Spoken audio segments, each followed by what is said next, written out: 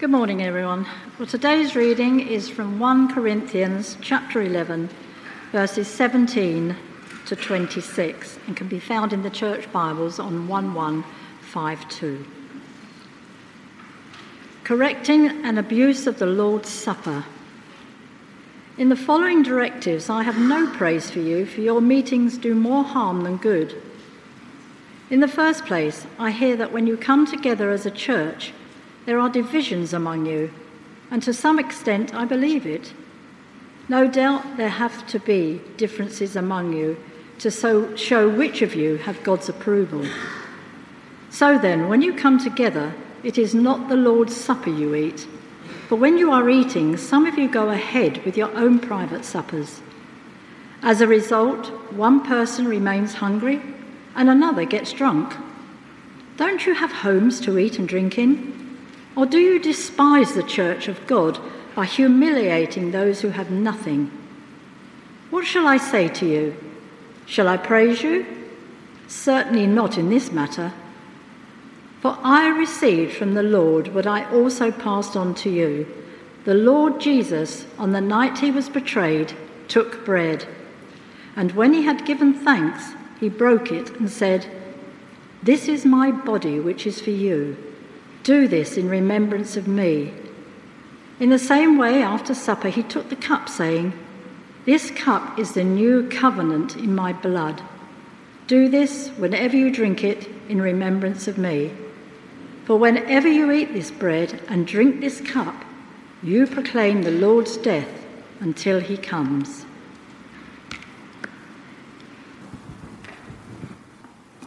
It'll help if you can keep that passage open in front of you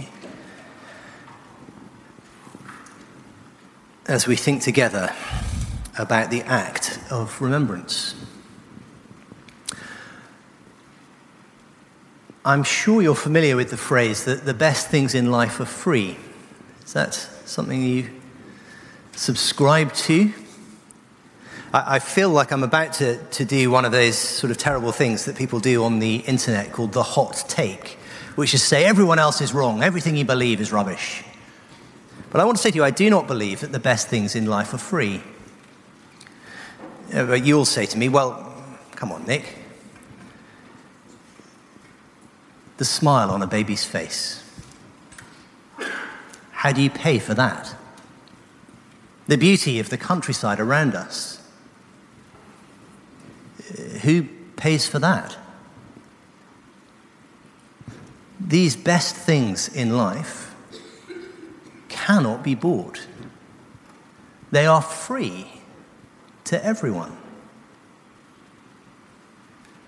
And yet when you think about the best things in life, if you were to go away, and sometimes this is quite a good thing to do, I think, and make a list.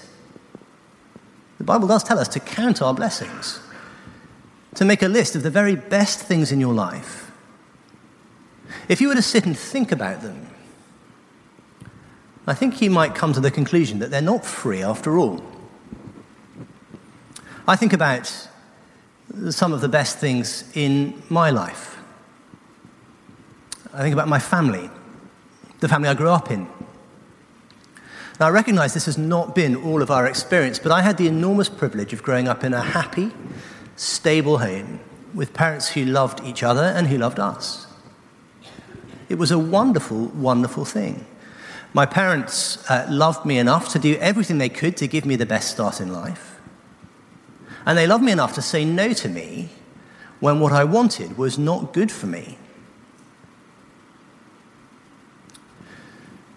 Now, when I think about those things, and I give thanks to God for the privilege of them, is it true that they're free? Well, I suspect when you really think about it, the answer to that question is no, they are not free. The costs my parents bore in making sure that I had what I needed as I was growing up.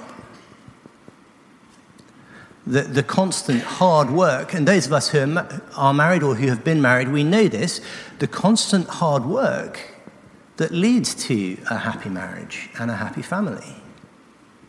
the constant need to forgive each other. Not to mention the extreme cost of saying no to a rather headstrong and sometimes very angry little boy. That's me. Saying no to children, and those of us who are parents know this, don't we? Saying no to children is costly. They're angry with us. At least sometimes. At least I was. It's painful. Actually, the most basic things of growing up in a family, you recognize there's cost to them. I want to suggest that the best things in life are not free. It's just that they come at somebody else's expense. And isn't that the story of Remembrance Sunday? We are free to gather here together, to worship God without fear. We are free to go about our lives, knowing that we live in a country where there is the rule of law, where there are personal freedoms enshrined in that law, that mean that we can't just be arbitrarily arrested because someone in the government doesn't like us. Now, that is not a given in human history. Far from it. That is actually a relatively rare experience for the ordinary human person, to live in that sort of freedom and that sort of security. And why do we enjoy those freedoms? Why do we enjoy that security? Well, it's not because those things are inevitable, and it's not because those things don't come at a cost. It is, at least in part, and to a very great extent, because in various conflicts, not least the First and Second World Wars, brave men and women have borne that cost for us. Other people have died so that we can live, so that we can enjoy the lives that we live. Other people have given their freedom so that we can be free.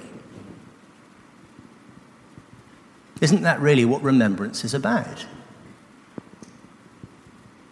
The best things in life that we enjoy, far from being free, have come at enormous cost. It's just that someone else has picked up the tab. Someone else has paid. Actually, a huge number of others have paid. And so, and rightly, we remember. We recall the price that others have paid for us. But that sort of remembering doesn't come easy. We have a tendency to forget.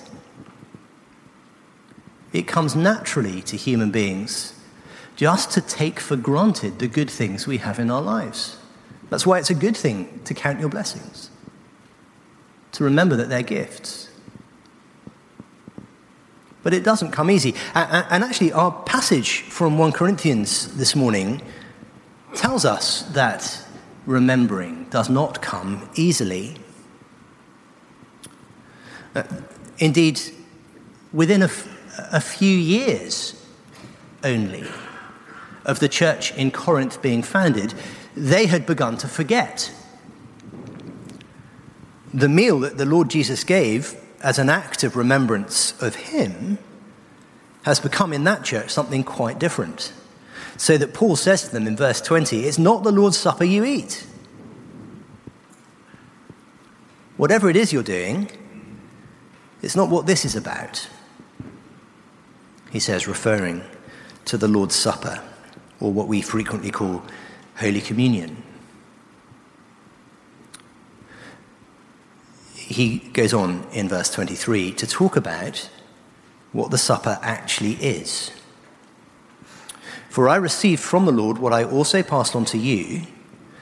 The Lord Jesus, on the night that he was betrayed, took bread. What do you notice about that? Before Jesus began his journey to the cross, as he stood on the edge of that precipice, before Judas betrayed him, before he was arrested, before he was put on trial, before he was led to the place of execution, he gathered his disciples together and said, "This is how you're going to remember." On the night that he was betrayed, he showed them how to remember. And remembering isn't just sort of occasionally looking back and calling something to mind. You can't rely on that. The Corinthians prove it. You need an act. You need something to do that brings the past back into the present. So when Israel were about to be set free from Egypt, when God was going to send his destroying angel through the land to set them free, but passing over the houses of the Israelites so that they would not suffer judgment, again, the thing God did was he gave them a meal and he said, "This is how you're to remember, and every year you are to do this for the rest of history." You are to do this so that you will remember. So acts of remembrance are really important, and that's why I think it remains right and appropriate that not just as a nation, but actually within the church, we remember the fallen.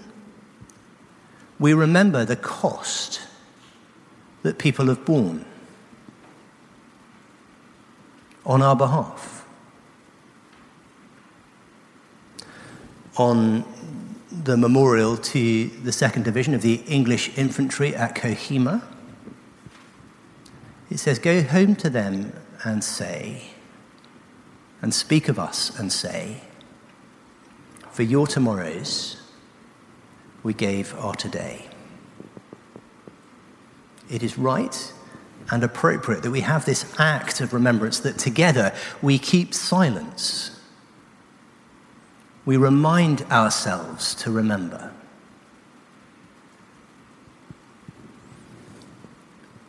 Because the cost is huge. Modern warfare is terrible beyond our imagining. Many of those who go into it do not return. But those that do, many of them will never be the same. They too bear the cost. And it's right that we remember them today too. There was an extraordinary man in our church in Birmingham. He was touching 90 at least by the time we arrived in Edgbaston. And he explained to me that it was a Christmas tradition that he took the vicar and his wife to a concert before Christmas. And I climbed with him into the powerful Audi that he still drove and clung in terror to my seat as he sped through the streets of Birmingham. I'm not normally a nervous person, but honestly, my knuckles were white. I mentioned this to someone later on. They said, "Oh, you don't need to worry about Roger. He drove a tank onto the beaches of Normandy on D-Day. If he can get through that, he can probably get you around the streets of Brum." So a while later, I asked Roger about it. I said, "Roger, what was it like being involved in D-Day? I mean, what was it like?" On reflection, I realized that was an extremely naive thing to do and to ask him, but he just went very quiet. And then after a moment, he said, "I would not want to do it again." And then that was the end of that. He had no more to say on the matter. People have experienced awful, extraordinary things. And it's right that we remember. But that remembering should also trigger for us a far greater remembrance, a more regular remembrance, one that we share in this service once every month, but in other ways more regularly even than that. that if peace, security, the rule of law are good things for which we should be thankful and recognize that others have paid the cost of them for us in blood, there is a far greater sacrifice that brings far better things. This is what the Lord Jesus said to his disciples. This, he said, is what you must remember. This is the heart of everything. And friends, if you wouldn't call yourselves Christians today, this is what is absolutely at the heart of the Christian faith. This is what Jesus said to his disciples just before he began that terrible journey to the cross on which he was executed. He took bread, and when he'd given thanks, he broke it and said, "This is my body, which is for you. Do this in remembrance of me." In the same way, after supper, he took the cup, saying, "This cup is the new covenant in my blood. Do this whenever you drink it in remembrance of me. For whenever you eat this bread and drink this cup, you proclaim the Lord's death until he comes." It only really struck me this week, for the first time, I think, exactly who it is that we proclaim the Lord's death to when we do share that supper, when we break bread and drink wine and remember these words from Scripture and say the body of Christ was broken for you, the blood of Christ was shed for you. Who do we proclaim his death to?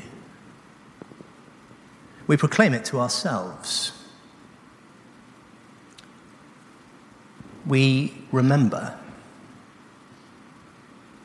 Now, I'm not saying that's all there is to Holy Communion. I'm not suggesting that it is simply an act of remembering, but it is nothing less than an act of remembering. It is a regular means by which we're called back to the central claim of the Christian faith, which is this: that we have wandered far from God, that in the thoughts of our hearts and the words of our mouths and the actions of our bodies, we have put ourselves far out of reach of a relationship with him. We've brought death into our world and upon ourselves.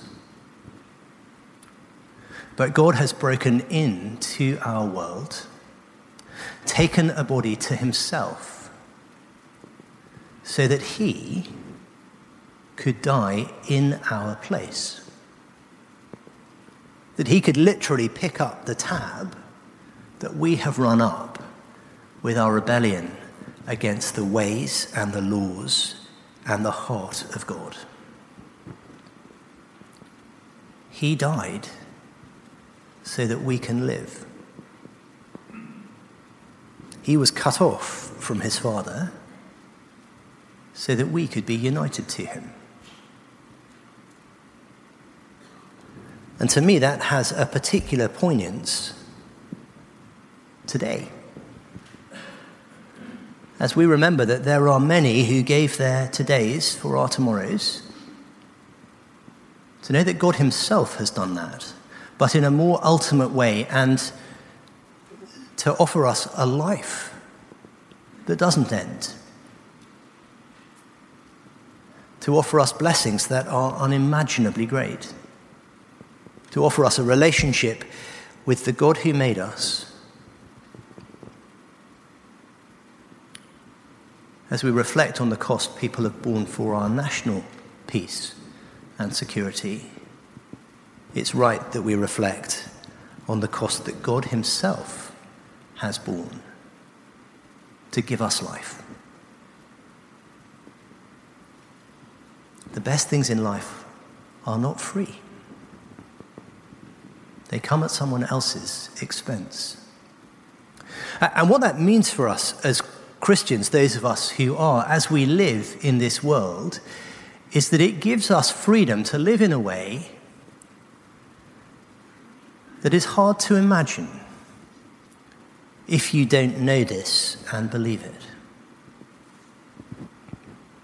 Because most of us, at least, if we're not Christian, live with the thought, maybe the worry, that maybe there really is a God.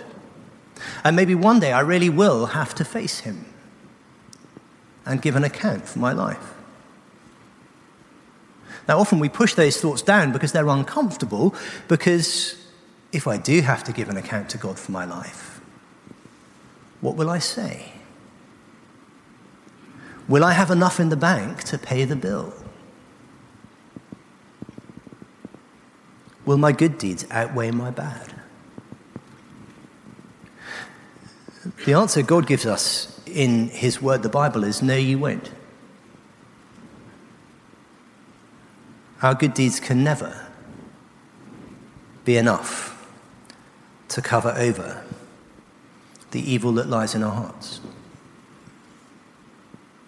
But if you're a Christian, you can go through life a bit like I went through a meal in New York many years ago. I did some work for a fabulously wealthy man who was very generous and very hospitable. I was out in New York doing some work for him, and he took me out for lunch. I mean, he also took me out for dinner, but we'll talk about lunch. And he took me to a restaurant in New York of the sort that I would always walk quite quickly past. Not because it was rough, but because it was frighteningly nice. To look at the sort of restaurant where they don't put prices on the menu. Because if you have to ask, you can't afford it. I tried to imagine what it would have been like to go into that restaurant, wondering whether I was going to be able to afford to pay at the end of the meal. What would I order? Would I enjoy it? Well, I have no idea what I'd order. What looks cheap?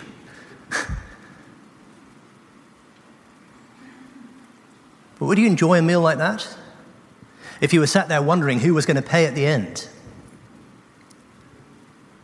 I would have sweated my way through that meal and enjoyed not one mouthful if I thought I was going to have to pay. But my friend, as well as being generous, understood human nature and made it very clear before we went in that he was footing the bill. So I could enjoy the meal, I could relax, and I could know. I could eat in the freedom of knowing that the bill was not going to come due to me, but was being paid by someone else. So I didn't sit there worrying about what was coming at the end. I was able to enjoy it in peace and freedom, and so to enjoy the company of my friend and the others who were with us. I take it you get the point. There is an extraordinary peace and freedom that comes with knowing that Jesus has already picked up the tab, that God has paid a price we could never pay.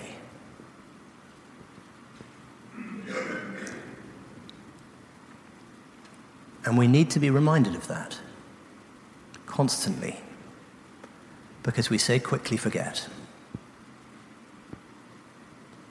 Just as we need to be reminded, and as we will be reminding each other in a few minutes' time, of the costs that many have borne for our peace and our safety and our security.